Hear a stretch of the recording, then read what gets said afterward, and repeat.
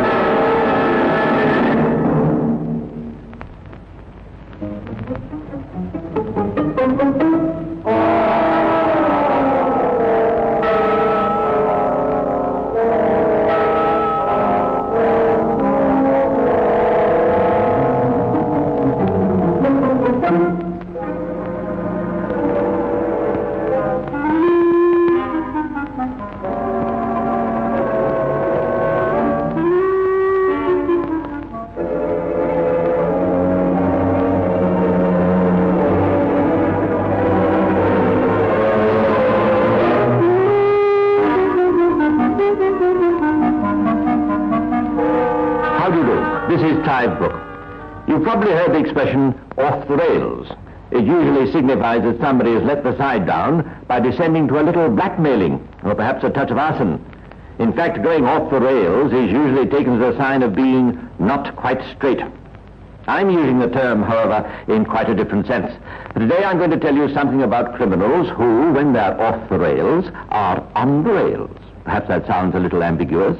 Let me put it in a simpler way. This program is about the kind of crime and the kind of criminal who is most at home on the railway.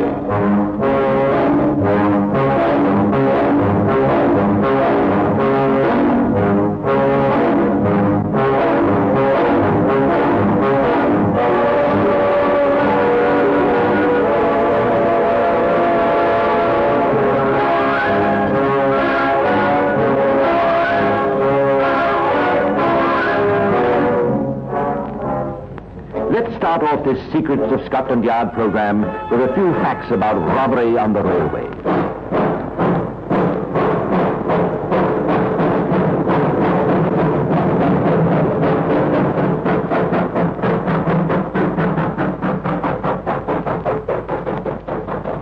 In 1938, claims against the railways for stolen goods costing about £180,000. Today, similar claims are costing over £2.5 million a year. As an inspector of the railway police, that's not a fact I'm particularly proud about. All the same, it goes to prove that robbery on the railways is a growing business. Our job is to stop it growing. Almost half the claims were for the theft of tobacco, wine, spirits, textiles, boots and shoes, articles which have the greatest black market value. Investigating them is taking up much of the working time of more than 1,000 railway officials.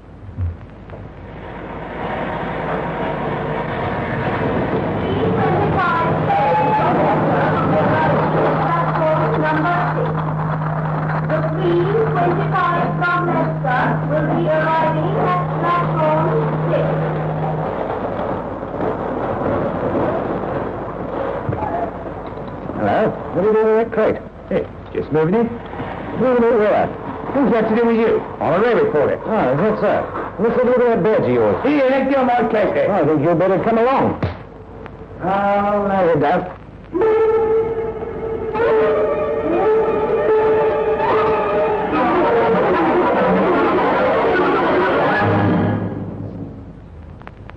Pilferage has ceased to be a proper description of railway thieving. Wholesale looting is the only term appropriate.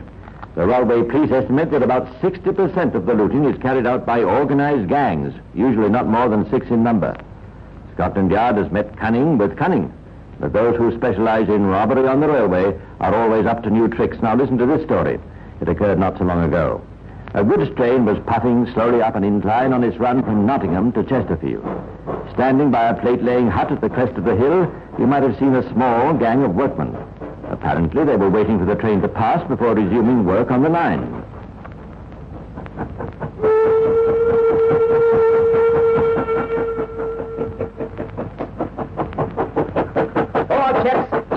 van off the engine. Remember? The 5th van.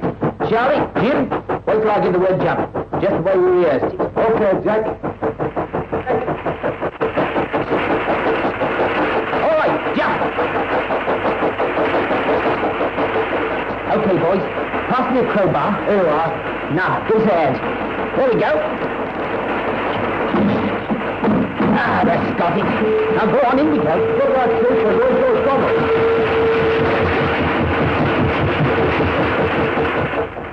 Once inside the van, which contained hundreds of pounds worth of cigarettes, the gang got to work. As soon as the train left the tunnel, they pushed open the door and threw down the embankment over 1 million cigarettes, packed neatly in cartons. And here comes the organization. Waiting on the road by the side of the embankment were a couple of lorries. All right, boys. Get busy. Go on there. Load them up.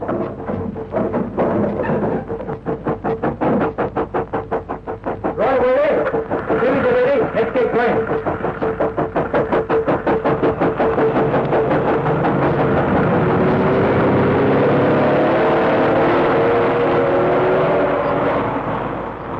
We didn't find the cigarettes were missing until the train was 100 miles further up the line. Obviously, the men who boarded the train must have had a good idea of what was in the van. They knew exactly where the train would slow down, and they calculated the whole job in such a way, proving they were professionals at the game. These men got away with it. But it doesn't always go that way. Listen to this case. It took place a few months ago, late one night at one of London's largest goods yards. The Cricklewood siding.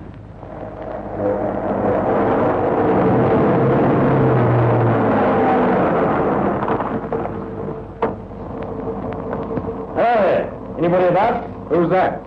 Evening, watchman. Evening, mate. Sorry to be so late, chum. I'm afraid you'll have to open up these gates. What's the idea? It's 12:30. I know that, mate. But there's a load in one of these vans in the siding which is wanted extra special. And if we don't get it down to the docks by 6 o'clock tomorrow morning, somebody's going to lose a few £1,000. We'll have to see your papers. Don't you worry. Everything's in order. Here, take a look at this. It seems all right. You've got permission? Well, that's what it says. All right, I'll open up. Well, don't be long about it. Come on, then.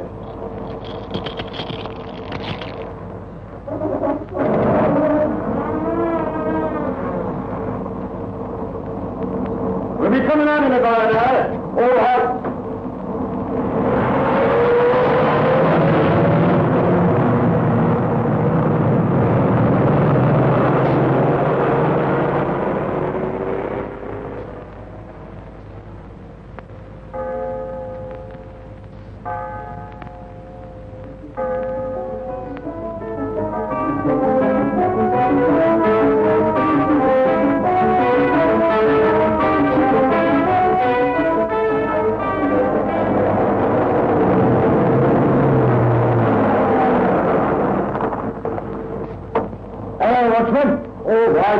I'm coming. Come on now, open up these gates. Now, hold on a moment. I've got some friends to see you. What do you mean, friends? Hello, John. Fancy meeting you. Look out, boys! Ruffin!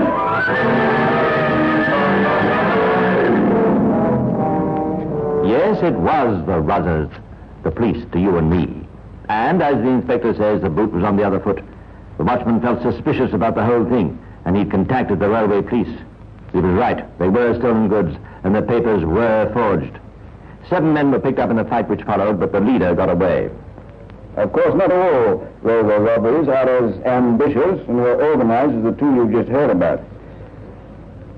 The simplest, and yet one of the most effective methods of looting, has been for railway employees to stick false labels on parcels and packages in transit. One porter readdressed parcels to his own home. A relabeling conspiracy at Waterloo Station was broken up through the vigilance of an employee.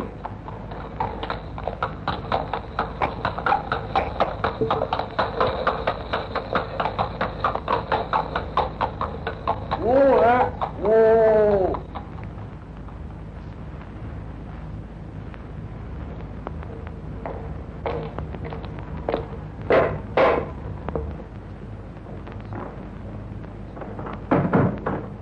Oh, good morning. Yeah, I've got a couple of parcels for you. Oh, shall I sign for them? Yeah, that's right, miss. Sign here. My daughter's wedding. She's having such a lot of presents. So I noticed. Bring them in here, will you? There's the lock. Good morning.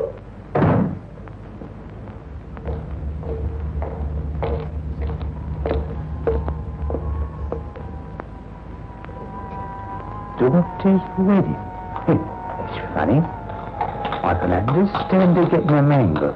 But what's she doing with 2 dozen electric light lamps? Don't seem to be the sort of wedding present she'd get. I wonder if there's something fishy going on. And from wondering, we went a step further to talking to the railway police about it. It was found that this was just one of the ways in which a very astute gang had been robbing the railways. It was not the only method they used. It was found that packages in transit had been redirected under other names to small stations, where they were later collected by members of a gang, one in a chauffeur's uniform. The final destination of the stolen goods was a flat in Soho, where the thieves operated in a quick sales showroom and office. The flat was raided and the ringleaders caught.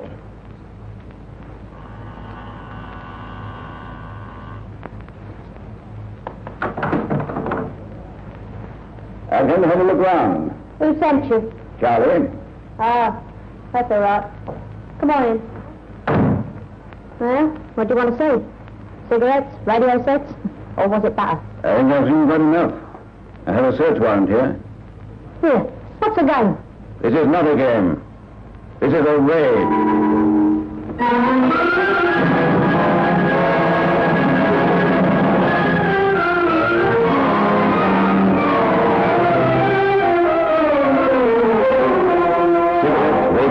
Chests of tea and other goods worth hundreds of pounds were recovered.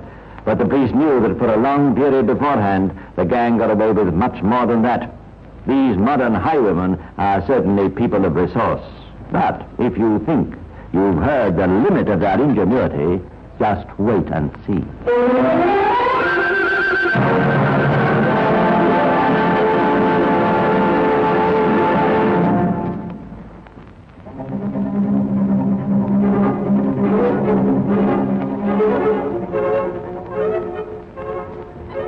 Before turning to the organization of the railway police, let's take a few more examples of crime on the railway.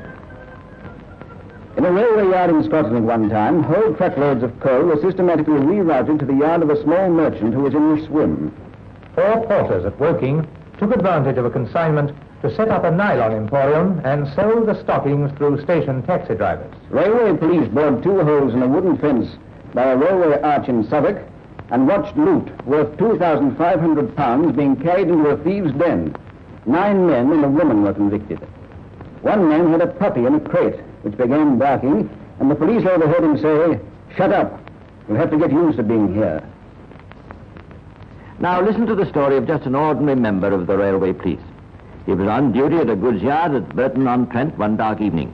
His name was Railway Police Constable Robert Cameron.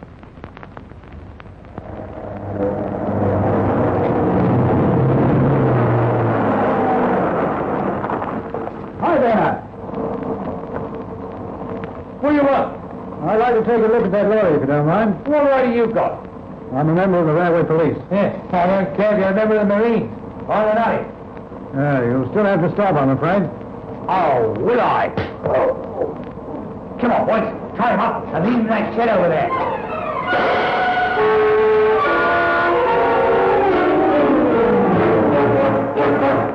He feigned unconsciousness while he was dragged into a warehouse and tied up.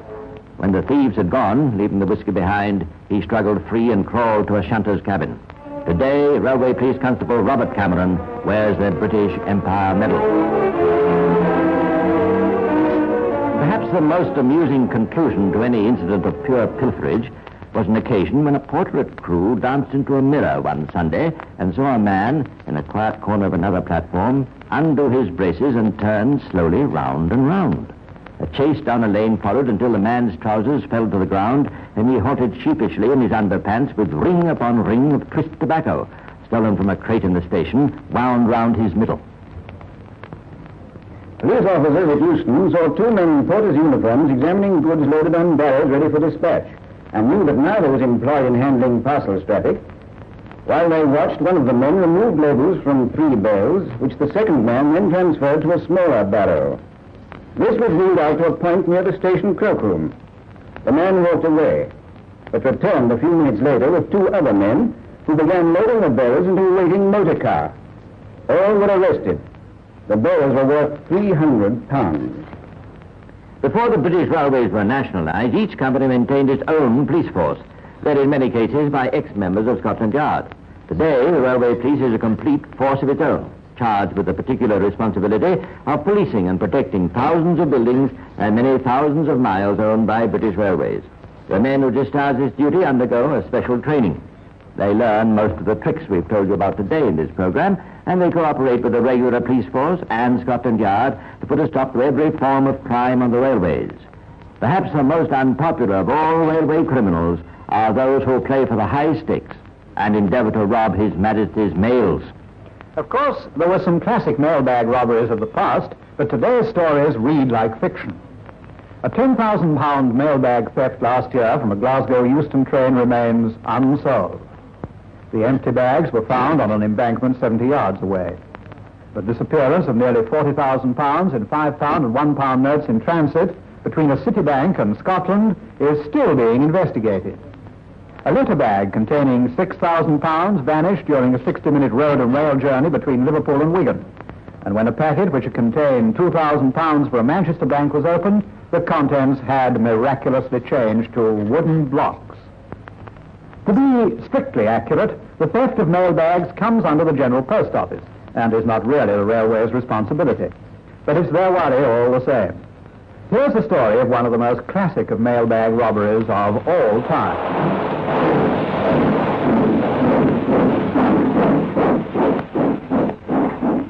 The scene is one of the sorting vans on a world-famous night mail train.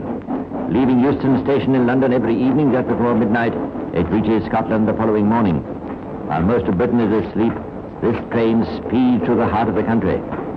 The nerve centre of the train is the sorting van, where almost 100 men are at work all night sorting Scottish mail picked up at London and dividing it up into the various regional areas so that when it reaches Scotland, it will be ready for distribution in the big Scottish cities by the second delivery that morning.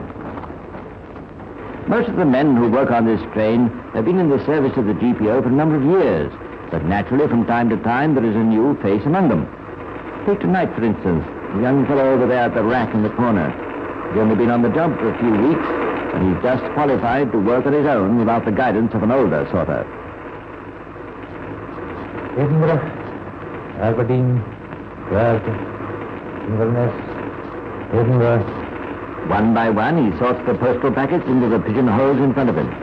Monotonous work, but still demanding all his attention. But tonight, this young sorter is not really thinking about his job. He's thinking about something else. Inverness, Aberdeen, 5 minutes to 2. 5 miles to go. And then... Yes, 5 minutes to go, and then... Wait for 2. Wait for 2, boys. Together with half of the sorters in the corridor, our young friend moves into the next car, where a primitive canteen is set up and cups of tea are being poured out. He makes some excuse and moves on further down the car. Perhaps he's going to wash his hands, or perhaps... It has taken 3 months of plotting and planning to obtain that key. The key to the van which contains the registered mail. He worked quickly, 3 bags and no more he took out, but those bags had been chosen carefully. The contents were known to be negotiable banknotes, a rich prize. Now comes the cleverest part of the trick. 3 other bags, in appearance precisely the same as the original registered mail bags, had been concealed by our friend in a suitcase which he had brought aboard the train. The exchange was made and the mail van locked up once again. Everything seemed perfect. When the train came into Glasgow station, it looked as if nothing could go wrong.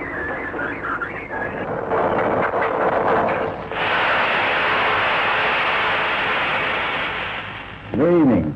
Good evening. You're Robert Staunton, aren't you? That's right. I wonder if I could trouble you to come along to the office for a few minutes. What do you want me for? Just a few words. Bring that case along with you. Yes, sir.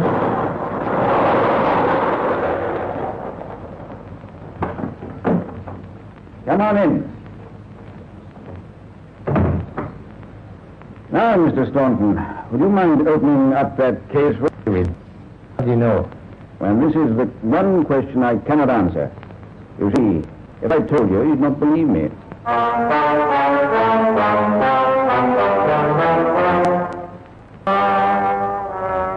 And how did he know? It was really very simple. But as you've learned from these programs, it's the simple things that make the crook's game a mug's game.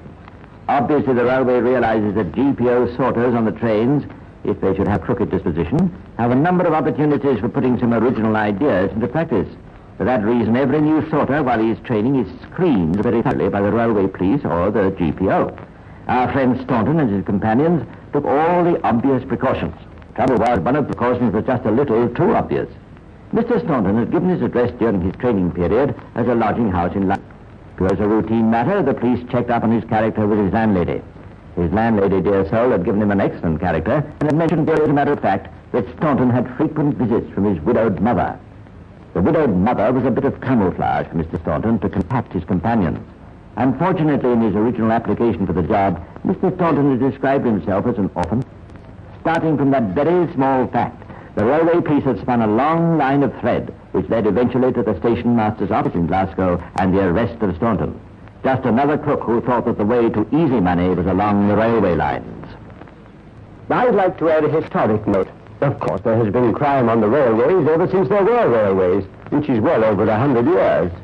Who was the first railway criminal? Well, no one could say for certain, but I can tell you about one of the very first men to realize the possibility of crime on the railways, and what happened to him. It was long, long ago, when a trip by train was still a great event. Passengers traveled in open cars, which today we would consider little better than trucks. The guard wore a top hat, and the engine driver wore one too. The most unpleasant part of the journey was when the train came to a tunnel. There were no lights in the carriages. Worse still, there were no windows. So they soon filled up with smoke and grime. You could imagine the coughing and confusion. Well, it was this very confusion which gave our friend, a pioneer in his class, the great idea. You see, his profession was that of a pickpocket, and it occurred to him that never was there greater opportunity to practice his craft than aboard one of these newfangled railway trains when he'd entered a long tunnel. He went about it very carefully. He studied the trains and the passengers from all angles, and for some time pursued a most successful career. Everybody was far too concerned with their comfort to notice his activities, and when thefts were reported, it was far too late to do anything about it. Then, at last, the railway company decided that they had to take some action regarding the numerous complaints they were getting.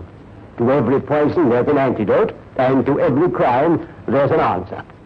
Well, just as usual, our friend the pickpocket boarded a train one day, little knowing that he was followed by a detective employed by the company. Off went the train. They came to the tunnel, and our friend prepared to go about his business. He turned his attention to the man sitting next to him, a big, well-dressed but simple-looking gentleman who he picked out as a likely-looking victim. His hand was busy abstracting a solid-looking watch from his pocket, and suddenly there was a terrific roar of steam from the engine, and then a sudden flash of light, and what is it? The engine driver had no sooner entered the tunnel than, on prearranged plan, he reversed and come out again. And as for the simple-looking gentleman, yes, you're right, he was the detective. Ah, dear, the way of a pioneer was always a hard one, and our friend's case proves that there's no exception to the rule. As I told you, not all railway crime is quite so ambitious. In 50% of railway cases, the word pilferage is applicable. There have been too many examples of criminal fight women, some of whom have sacrificed 30 to 40 years' service and pension rights for thefts of soap, a packet of chocolate, or a pair of stockings. An engine driver took coal from his engine to swap for eggs. A Manchester guard rifled suitcases in a van and regularly threw stolen goods into his own garden as the train passed his line-side home. Fur coats, typewriters, vacuum cleaners, and a piano accordion were among the goods pilfered in 1948. Out of 8,585 larceny prosecutions by the railway police last year, 2,287 were at railway theft. Thus, 3 outsiders were convicted to every 1 railway man. Statistically, this means that only 1 in every 300 rail workers is found guilty of theft. I believe that, don't you? And just because this program has told you about some of the crimes going on the railways, I hasten to add that a trip by a railway in Britain is one of the safest ways of travelling. But while you're about it, keep an eye on your bag. After all, if everybody were just a little more careful, most of the crooks in this world would be looking for new ways of earning their living. And it would just help to avoid that temptation to go off the rails.